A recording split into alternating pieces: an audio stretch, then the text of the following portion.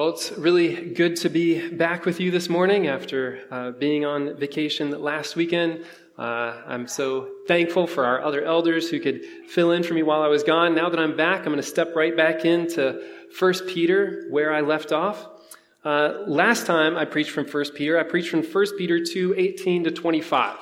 However, as I was preaching that text and as I was looking forward to the next text and even looking at the previous text, we're in this section of Peter where Peter is advocating over and over again that Christians be a people that are given to submission. And as I've been studying these texts and preparing these texts, I'm just realizing over and over again just how much these verses, these texts, come against our modern sensibilities, right? Because in our modern world, in our American mindset, we are very anti-submission, right? We think that submission is something that makes someone less than, something that takes away our dignity. And so we defy any command that would tell us to submit. And so instead of just kind of plowing through these verses as we would normally do, I did want to pause and take a few weeks just to look at more of what the Bible has to say about authority and submission. You know, the work of preaching is not simply the work of repeating what the Bible says, but it's the work of making what Scripture says compelling and beautiful so that we together want to follow it, and so that we together as a congregation will be of one heart and of one mind. And so that's why I didn't want to just go through these texts very quickly, but rather I wanted to pause. And so this morning, we are going to kind of take a step back, and our readings will begin in 1 Peter 2:11. That's where this whole section starts.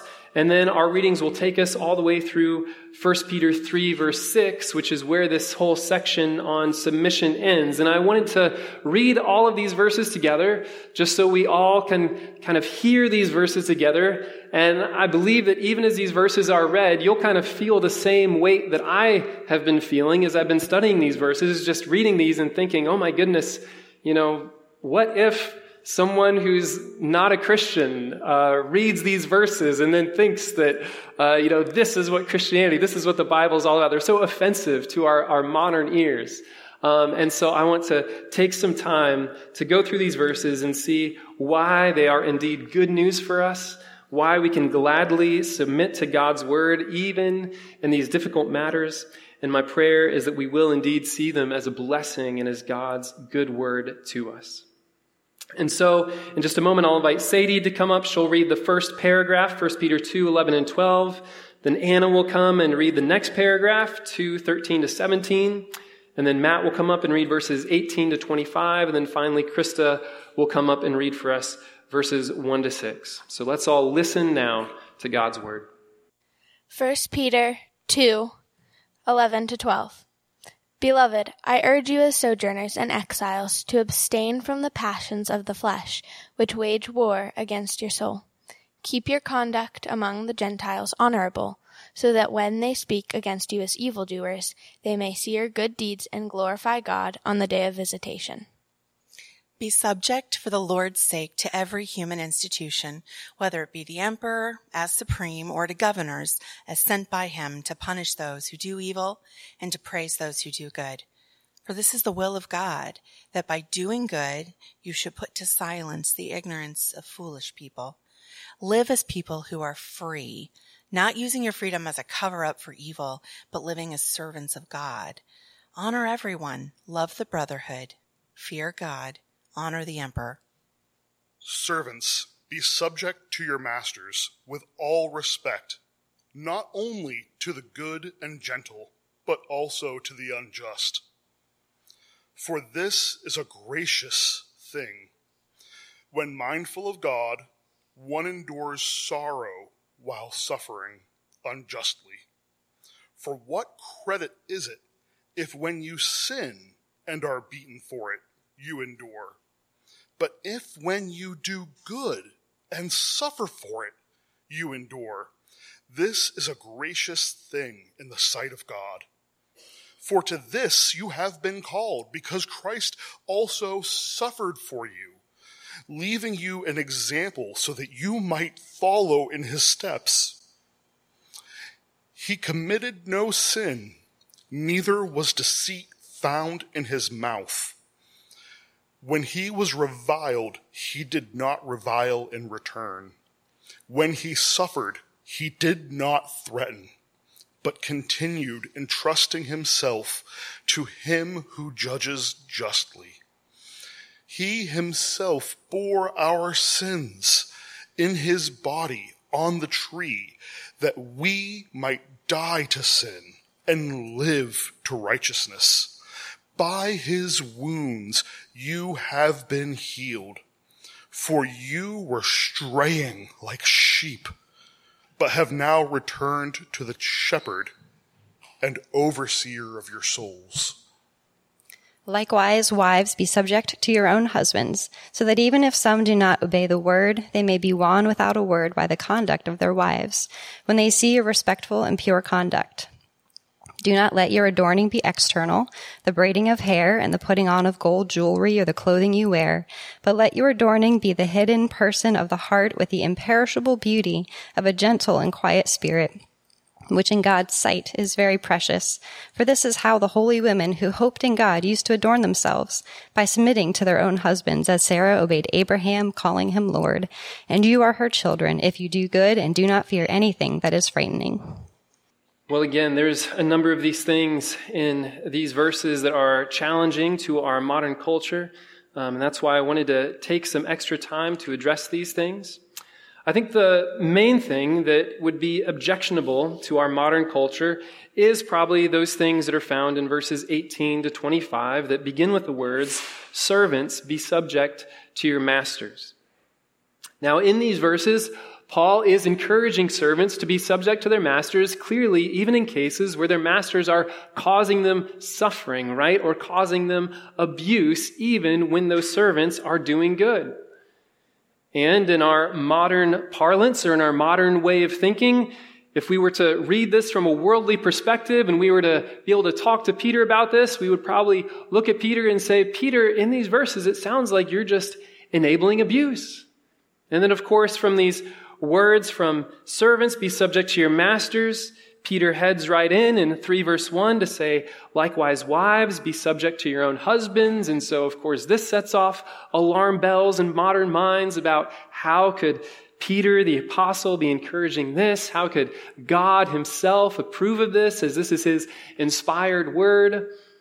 And so what are we as Christians to do with this type of mindset, or with this type of objection? In short, these verses do raise this question of, does the Bible, does Scripture condone abusive authority? Does it permit abusive authority? Does it enable or empower abusive authority? And of course, the answer that I want to give to that this morning is a flat no. The Bible does not in any way condone that, and yet I want us to see how the Bible condemns that and how we as Christians are to live even in the midst of unjust or abusive authority. Now, it is clear in these verses that Peter is calling Christians in general to submit to authority, even when it seems unjust or abusive. And I think Peter is calling for that at every level here, at the level of being submissive to government, at the level of servants being submissive to masters, and then at the level of wives being subject to husbands. And yet there are cases, I believe, when it is appropriate, even for us as Christians, to rebel against unjust authority at any of these levels. Now, I'm not going to tackle that question this morning. When is it proper for us as Christians to flee unjust authority or to rebel against unjust authority? I'm actually going to do my best to tackle that question next week. Just how are we as Christians to react when authority becomes so abusive or so terrible that we just cannot tolerate it any longer? And yet my purpose for this morning is to make clear how these calls for submission to authority do not somehow enable or establish wicked or corrupt authority. In essence, I'm asking the question, what is the Christian doctrine of authority? How are we as Christians to receive, to understand authority? So that's where I want to go this morning. Now, before I go there, I do want us to just remember where we're at in 1 Peter and make clear what Peter says so that I can respond, so that I can interact with 1 Peter in an effective way. It's important for us not to somehow mute or diminish what Peter is commanding us here, to somehow make it easier to swallow. One way that Christians often wrongly go about defending biblical doctrine and defending the truth is by trying to somehow blunt the force of what Scripture is commanding us to do. It's like we think that Scripture needs us to somehow defend it or qualify it if it's going to be valid. I love what Charles Spurgeon says about defending Scripture, though. He says, Scripture is like a lion, and if you want to defend it, it's best to just let it out of its cage. And so that's what we should do when we're defending Scripture. We don't need to apologize for Scripture or blunt Scripture. We need to dive into Scripture more if we want to truly understand it and truly defend it. So one way that some people would want to qualify these verses in order to make them more palatable or make them easier for modern ears to hear is they might look at these calls to submit, like servants, submit to your masters, or wives, be subject to your husbands. They would want to look at these commands and they would want to say something like, well, submit doesn't really mean submit. It means something else. And so they would qualify it in a dozen different ways. And in that way, I don't think that they're being faithful to the biblical text. I think that they are qualifying the biblical text to no end to, in essence, blunt the force of what God commands us here. I do believe that in these verses, when Peter is commanding us to submit to each of these authorities, whether it's government or whether it's servants and masters or whether it's wives and husbands, I do think he really means submit. And especially in verses 18 to 25, it could not be more clear what he means, could it? How he says in verse 20, what credit is it if when you sin and are beaten for it, you endure, but if when you do good and suffer, you endure, this is a gracious thing in the sight of God? I mean, that is a high level of submission, is it not? To be able to do that?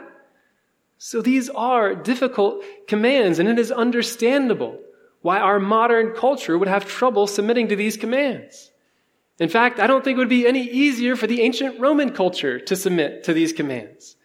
In fact, it was probably just as hard for those in this ancient Roman culture to submit to these commands as it is for us, although for totally different reasons. For us, it's hard to submit to these commands because we have such a high view of the equality of all people, and we think that authority somehow violates our equality, and so that's why we object to the idea of submission and to authority. But in ancient Roman culture, they believed that virtue was to exercise power, and the best person was the one that could exercise the most power, the one who was most domineering. And so for them to hear a call like this, to put up with abuse, to be weak, would have been just as offensive or ridiculous to them as it is to us. So let's not think that when Peter was writing this, that he was somehow writing it to a culture where this would be understood and acceptable. And so for our culture today, surely we need to qualify it in various ways. No, these words, these commands are just as difficult for us today as they have ever been to any culture in the history of the world. Human sinfulness is human pride. And human pride does not like to submit. That's the definition of pride, right? The definition of pride is to say, I know better, I know best, I'm on top, I'm in charge, I'm better, I'm more important. That's what pride says. And when pride says those things and we receive a call to submit, we want to kick back, we want to fight back. We say, I don't have to listen to you. You're not my boss. You don't know better than me. And so there's no human culture in all of history where commands like this have just kind of nicely fit into the cultural context. It challenges every culture, and it certainly challenges our own. Notice that in these verses that we just read, there are three distinct areas where Peter is calling for submission. So look first to verse 13. Be subject for the Lord's sake to every human institution, whether it be to the emperor, a supreme, or to governors sent by him. So that first area of submission is to the area of government institutions. And so in our modern day, we have a federal system, right? Meaning that we have a federal government that governs us nationally. We have state governments. We have county governments. We have city or township governments. And so we have all of these human institutions, all these government authorities that Peter here is commanding us to be subject to. The second realm of authority is servants, be subject to your masters. And if we wanted to generalize this to us today, and in my last message I qualified this in various ways, but to generalize this to us today, we could say this means that we should be subject in the economic sphere. So if you're working for somebody, if you're an employer to somebody, then you do owe him your submission or her submission. And then lastly, in 3 verse 1, likewise, wives, be subject to your own husbands. And so this is in the more domestic sphere. So there's these 3 different areas where Peter lists out that we as Christians are to be in submission. Yet in the midst of this submission, it's very important to remember why Peter is telling us to be in submission. The reason why Peter is telling Christians to be in submission in these verses is for the purpose of evangelism. So look in chapter 2, verse 12, that leads off this whole section. Peter says, keep your conduct among the Gentiles honorable, so that when they speak against you as evildoers, they may see your good deeds and glorify God on the day of visitation. And then he goes on to outline, what are these good deeds? What are they supposed to look like? And that's why we submit to government, slaves to masters, and wives to husbands, so that they can see our good deeds and glorify God on the day of visitation. Peter even reminds us of this at various points in these commands. Look at verse 15 of chapter 2. It says, for this is the will of God, that by doing good, you should put to silence the ignorance of foolish people. So do you see his reasoning? His reasoning is that if we're not a submissive people, if we're always rebelling, thinking we're better than others, not listening to proper authorities, then they'll have a lot of reason to speak ill of us. That we're upsetting the social order, that we're causing all kinds of problems, and nobody will want to glorify God when he returns if that's the way that we're behaving. Or Peter reiterates the same thing when he's talking about wives being subject to husbands. 3 verse 1, likewise, wives, be subject to your own husbands, so that even if some do not obey the word, they may be won without a word by the conduct of their wives. So the purpose of submission there is evangelism. It's making the gospel clear. Yet even here, we have to be careful to avoid a very common mistake. I don't think that Peter is at all telling us to be submissive simply for the sake of public relations, so to speak, or a public impression. He doesn't want us to be submissive just so that people will think we're good, nice people. No. He wants us to be submissive because this is the way that Jesus himself was. Look at verse 21 of chapter 2.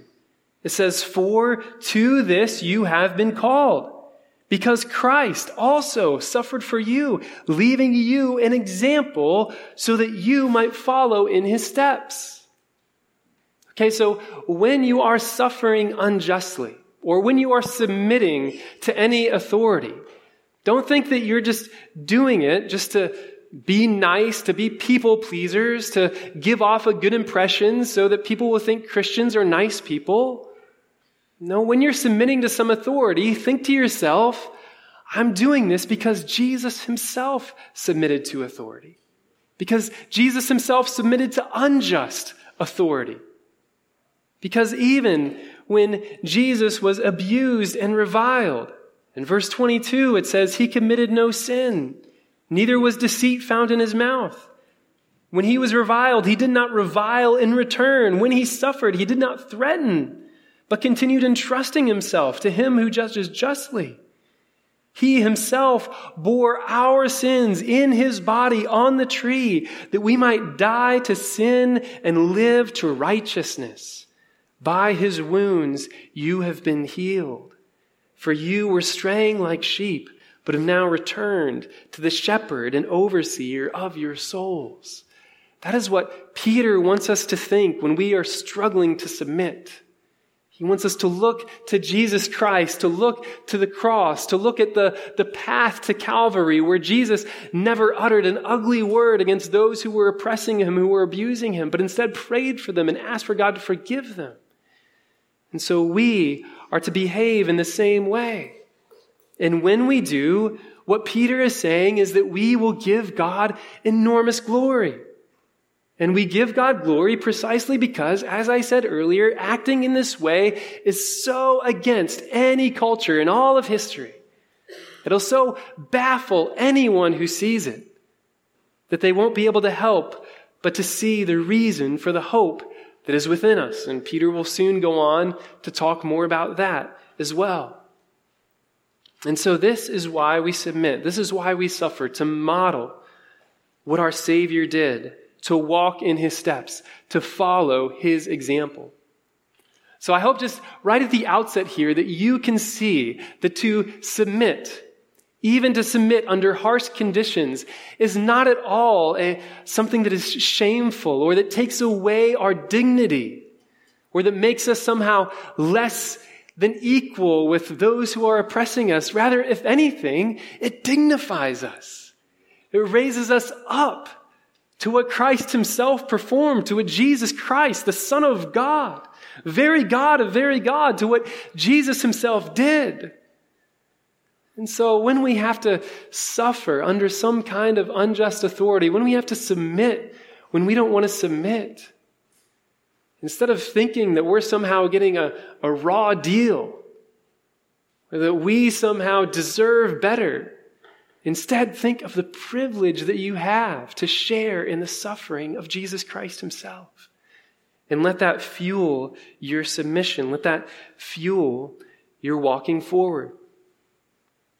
Yet, again, as far as I can see it, even with that kind of mindset in our submission, I think that our culture, in looking at that kind of Christian behavior, looking at that way that Christians submit even to unjust or sometimes abusive authority, we'll look at that and we'll say, well, you know what, you Christians, you're really just enabling abuse. You're really just accepting these abusive authorities instead of fighting for justice.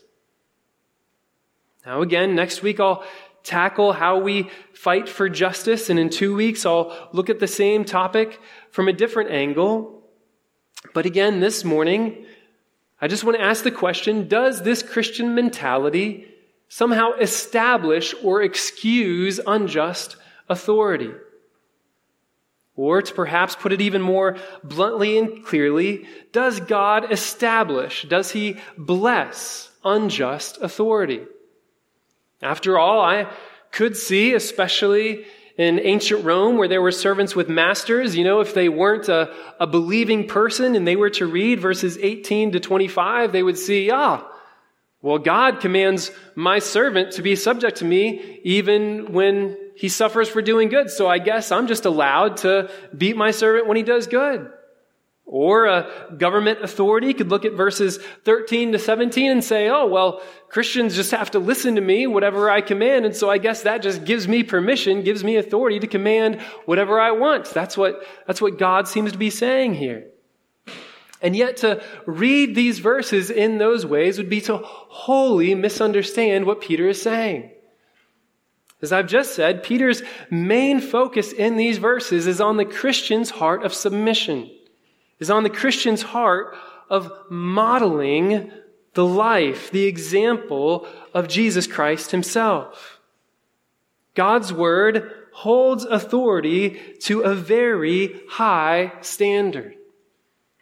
But before I talk about God's commands for authority, I do just want to acknowledge initially that God does indeed establish authority. You see, one of the temptations of the modern world, especially when we see unjust authority or abusive authority, is to think that the correct answer is just to abolish authority or to level authority as much as possible.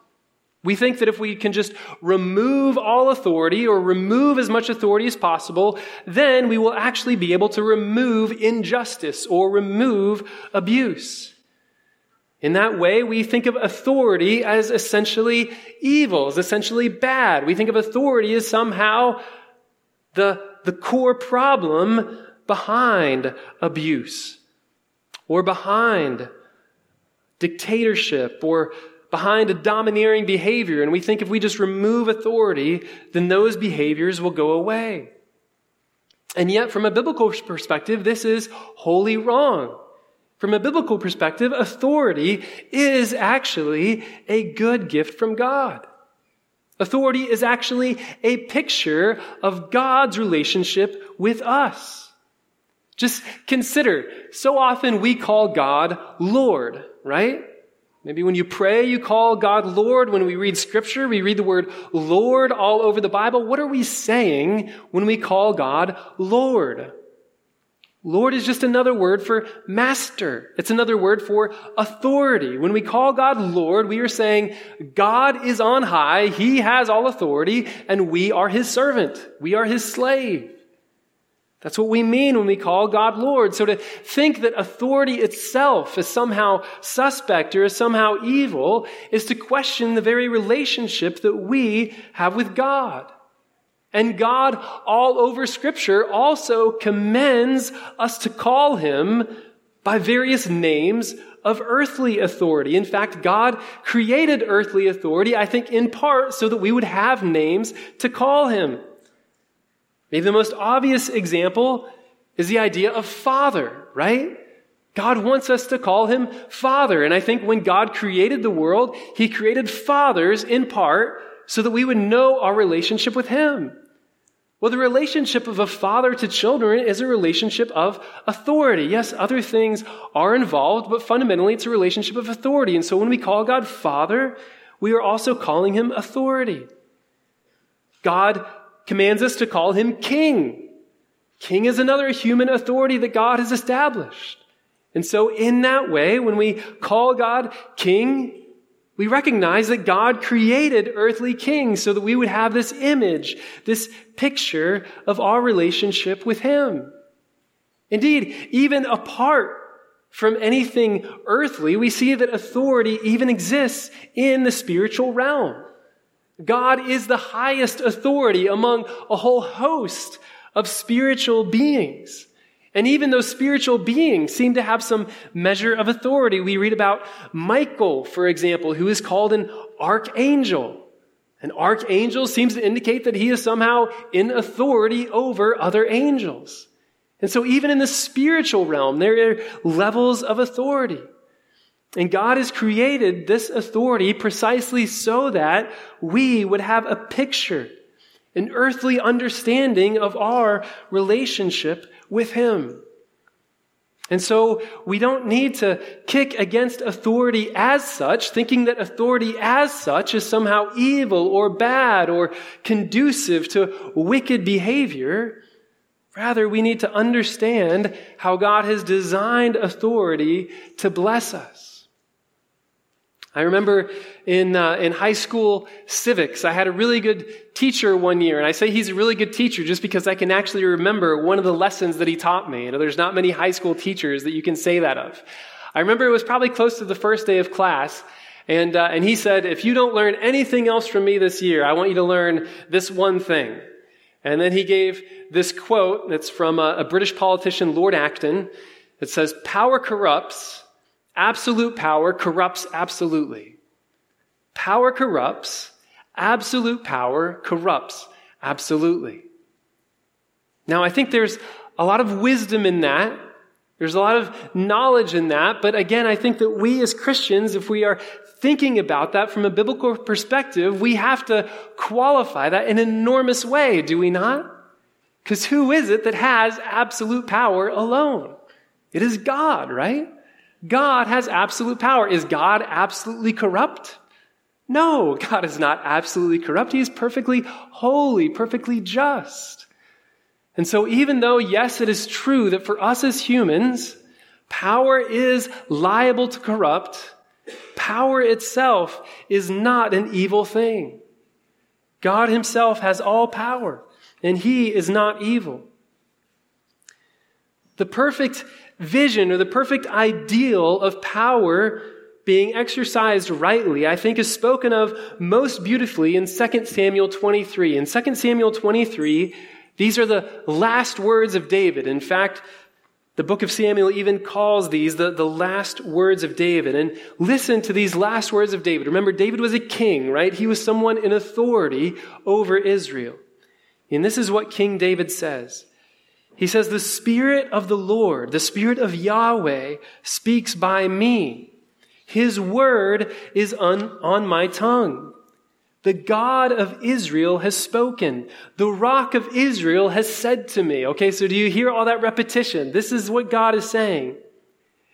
"When one rules justly over men, ruling in the fear of God, he dawns on them like the morning light, like the sun shining forth on a cloudless morning, like rain that makes grass to sprout from the earth." Isn't that a beautiful picture of what authority can yield? When one rules justly over men, ruling in the fear of God, he dawns on them like the morning light, like the sun shining forth on a cloudless morning, like rain that makes grass to sprout from the earth. You see, biblical authority, good authority, is life-giving. It is gift-growing. It is enabling. It is empowering. Abusive authority takes away, steals, takes it upon oneself. But good authority, biblical authority, gives away, empowers, blesses. And so that is the kind of authority that we should pray for, that we should seek, that in whatever kind of authority we may have, whether as parents or husbands or employers or teachers, whatever our authority may be, that is how we should strive to exercise our authority. Not apologetically, like, "Oh, I'm so sorry I have authority. I'm going to try not to have authority over you." But rather saying, my authority can be a good gift. And I believe that God himself establishes authority for our good. And again, this is ultimately because God himself is the ultimate authority. And because he himself is the perfect picture of authority. And so I think the mistake that people often make is they hear this word authority. And they'll hear those words that I just spoke, that God establishes authority, and they get a little scared. Because they immediately associate authority with someone who just likes to give commands, right? With someone who just likes to bark out orders, with someone who's domineering, with somebody who runs roughshod over the weak and over those who have various problems. And we think that that's what authority must be. That's what authority must mean. And yet, Scripture could not be more clear that that is not what authority means. That is actually a gross abuse of authority, not proper authority. And so, if anyone were to come to 1 Peter and to come to these chapters and were to see, aha, I see here that these verses are somehow enabling or giving me authority, therefore I can just do whatever I want because I have authority, they would be grossly misunderstanding God's design for authority. Having authority does not mean being authoritarian. It does not mean you're allowed to just give orders and expect others to follow. That is not a good or a wise use of authority. Some of God's harshest words of condemnation in all the Bible are for leaders who use their authority to be domineering instead of serving. I mean, just consider maybe for the most obvious example, who does Jesus treat most harshly in the Gospels? The Pharisees, right? The leaders. And why does he treat them so harshly? He treats them so harshly precisely because they are leaders. Because they are leaders who have abused their authority. Matthew 23 verse 2, the scribes and the Pharisees sit on Moses' seat. That is, they have authority. So do and observe whatever they tell you. Jesus is saying, listen to them, right? They have authority, but not the works they do. For they preach, but do not practice. They tie up heavy burdens, hard to bear, and lay them on people's shoulders, but they themselves are not willing to move them with their finger. Do you hear Jesus' standard for authority in those verses? His heart for authority? If you think that you are in authority and you just lay a burden on someone and you're not willing to lift a finger to help them, do you hear Jesus' words of condemnation for you? An authority who gives command, who teaches, must also practice what he teaches and must be willing to help bear the burden of what he teaches. That is right authority. So God gives some of his harshest words of condemnation for those who are in authority. When God establishes authority, he also always calls that authority to a higher level of conduct. And oftentimes, he calls that authority to a higher level of accountability. Just consider like the authority of elders in the church. Hebrews 13 verse 7, it says, "Obey your leaders and submit to them, for they are keeping watch over your souls, as those who will have to give an account." So is it nice to be an elder in the church because now you have authority, because now others are supposed to submit to you? Well, before you get too excited about that, keep in mind those words, as those who will have to give an account. God doesn't give elders authority so that they can bark orders and be in charge. No, they better tremble before God because they will be held to a higher standard. James 3:1 says the same thing. "Not many of you should become teachers, my brothers, for you know that we who teach will be judged with greater strictness." It is a serious and fearful thing to be given authority in the eyes of God.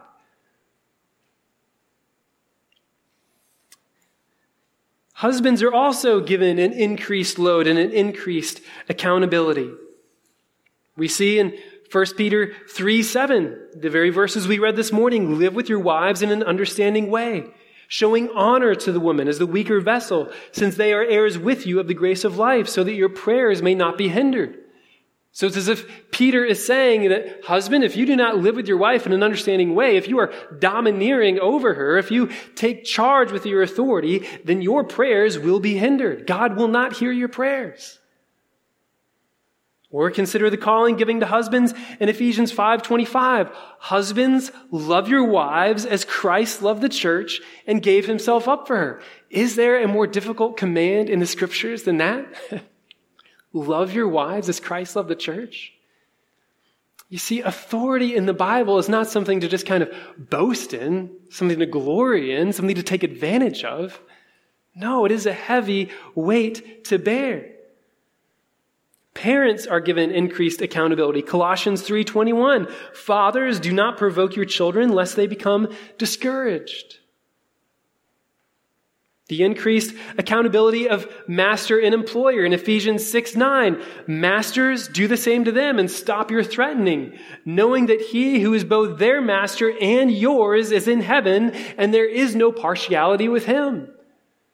So, do servants need to be subject to masters? Yes, but God is telling masters, you're subject to me, and there is no partiality with me. I do not see you as better than your slave. So you better be careful how you lead. And so we can see in all these ways that authority in the Bible is no excuse for pride, no room for boasting, no reason for domineering. Rather, it is a heavier burden of faithfulness and care and love and compassion than anything else. And this brings us to the ultimate standard of authority that we are given in the scriptures, and that is the authority of Christ himself, right? The scripture itself tells us that at the name of Jesus, every knee will bow in heaven and on earth, and every tongue will confess that Christ is Lord. That means that Christ is the highest authority in heaven and on earth. In fact, in the plan of salvation, as the New Testament speaks of it, the plan of salvation seems to even suggest that God the Father sent Jesus, his Son, to the earth to endure the trial of crucifixion and to attain the glory of resurrection so that he might win a people for himself and be proven so glorious that he might earn, that he might deserve all praise and glory in heaven and on earth. So Jesus goes lower, that he ascends higher. And so ultimately, what is the model of biblical authority? It is Jesus Christ himself. And Jesus himself laid out what this authority means in Matthew 20, verses 25 to 28. There, Jesus says, "You know that the rulers of the Gentiles lord it over them, and their great ones exercise authority over them. It shall not be so among you." Do you hear that? It shall not be so among you. What shall not be so? Lording it over, exercising authority over. So it shall not be so among you. But whoever would be great among you must be your servant. And whoever would be first among you must be your slave. Even as the Son of Man came not to be served, but to serve and to give his life as a ransom for many. Beloved, do you hear the call of leadership in the Bible? Do you hear the call of authority in the Bible? It is a call to die for others. It is a call to serve others, to become the slave of all. That is the call of authority in the Bible. But again, make no mistake, because that is the call of authority in the Bible, does not also mean that we as Christians are therefore free to not listen to authority or not submit to authority. No. If we know that someone is in rightful authority over us, we are called to submit every time. And this is why we see commands in the New Testament like outdo one another in showing honor, right? So even as a leader, even as someone in authority is striving to serve those under authority as best he can, it's like those under authority are also striving to serve the leader as best they can. So it's like this competition, right, to see who can serve more, who can submit more. And in that way, the Church of Jesus Christ is a beautiful picture of loving authority, of loving submission, of wholehearted and willing submission. And authority does not become domineering, does not become brutal or abusive or anything of that nature. But rather it becomes humble, it becomes sacrificial. And ultimately, anyone who is a leader understands that when we want to gain influence, when we want others under our charge to listen to our commands, the way we do that is not through insisting upon our authority, again, is not through domineering. It is the way that Christ Jesus himself came and won our hearts. Jesus Christ himself descended from on high. He gave himself for us. And as we look at how Jesus himself gave up his authority and gave up his very life to die to win us, we are supposed to be so captivated with that picture of humility, with that picture of sacrifice, that we say from the heart, "King Jesus, if you would do that for me, I will do anything for you." And so we submit to him from the heart, not just because we call him King, not just because we call him Lord, but also because we call him friend, because we call him husband. And so husbands, bosses, elders, parents, all of you in this room, I charge you, in whatever authority you have, imitate Jesus Christ in your authority. Not by insisting on the obedience of those under your charge, but by laying down your life for them in such a way that they will look at you and say, "I must follow you. You are so good to me. You care so much for me. Why would I want to follow anyone else?" And as we do that, we can trust that the Spirit of God is at work to bring about beautiful submission, to bring about beautiful obedience. Wives, I hope this also frees you more and more to be subject to your husbands.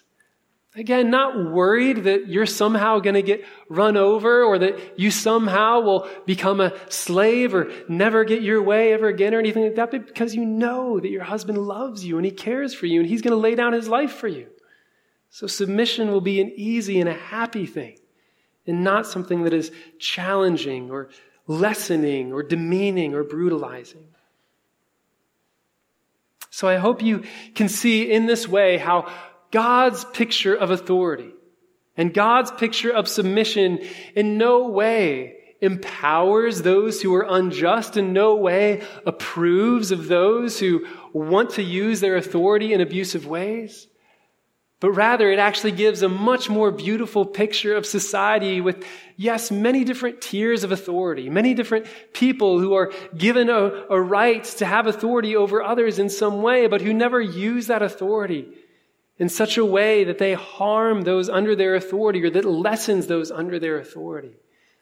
And most of all, I hope that you can see how Jesus Christ himself, even though he is Lord of all, and even though he does command your obedience, and he commands all authority, he did not come and simply say, listen to me because I am God.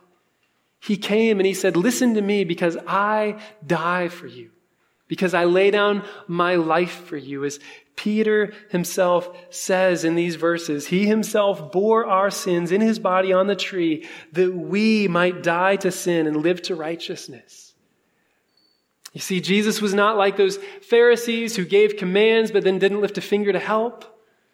No, he did everything. He paid it all. He took upon himself the power of sin and death. He absorbed all that power and he rose again from the grave to give us all power of life and righteousness, so that now there is nothing that he commands us to do that he does not also graciously empower by his death and resurrection. So Jesus is indeed the greatest King of all. And beloved, if you have not come to Jesus as this gracious Lord, if you have not said to Jesus before that, yes, I will obey you to the last degree, I will obey every last thing you command, I invite you this morning to come to him in that way. That is what it means to be saved. It means to say, Jesus is Lord. That I will no longer retain any rights over my life, any command over my life, but I will give all commands to him and I will obey wherever he leads. And again, we do that because he is a gracious authority. And finally, for those of you who may be even now suffering under unjust authority, know that God does hold those authorities to a higher standards. And so may you be comforted with these words from Romans 12:19. It says, never avenge yourselves, but leave it to the wrath of God. For it is written, vengeance is mine, I will repay, says the Lord. So even those authorities who are domineering, who are abusive, they will not get away with it forever. You may submit yourself to God. You may submit yourself to right authority, and you will know that God will reap vengeance on those leaders that do not submit to his design for authority. And so would you see the goodness of God with me this morning? Would you embrace his authority? And would you embrace the model of Jesus Christ for submission and for authority both? Would you pray with me now? Heavenly Father, we do thank you that you are the perfect model. The perfect model not only as Lord and King, but also the perfect model of a suffering servant under an unjust master. God, I pray that you will help us to embrace your humility. Help us to embrace your beauty. Help us to embrace your majesty that you set in earthly form for a little while to show us what it means to truly submit. And God, teach us to follow in your ways in every regard. Lord, we come before you now with our prayers of petition on behalf of our own church, our prayers of confession for ways that we have sinned against you. And so, Lord, would you hear our prayers now as we intercede for ourselves and the world?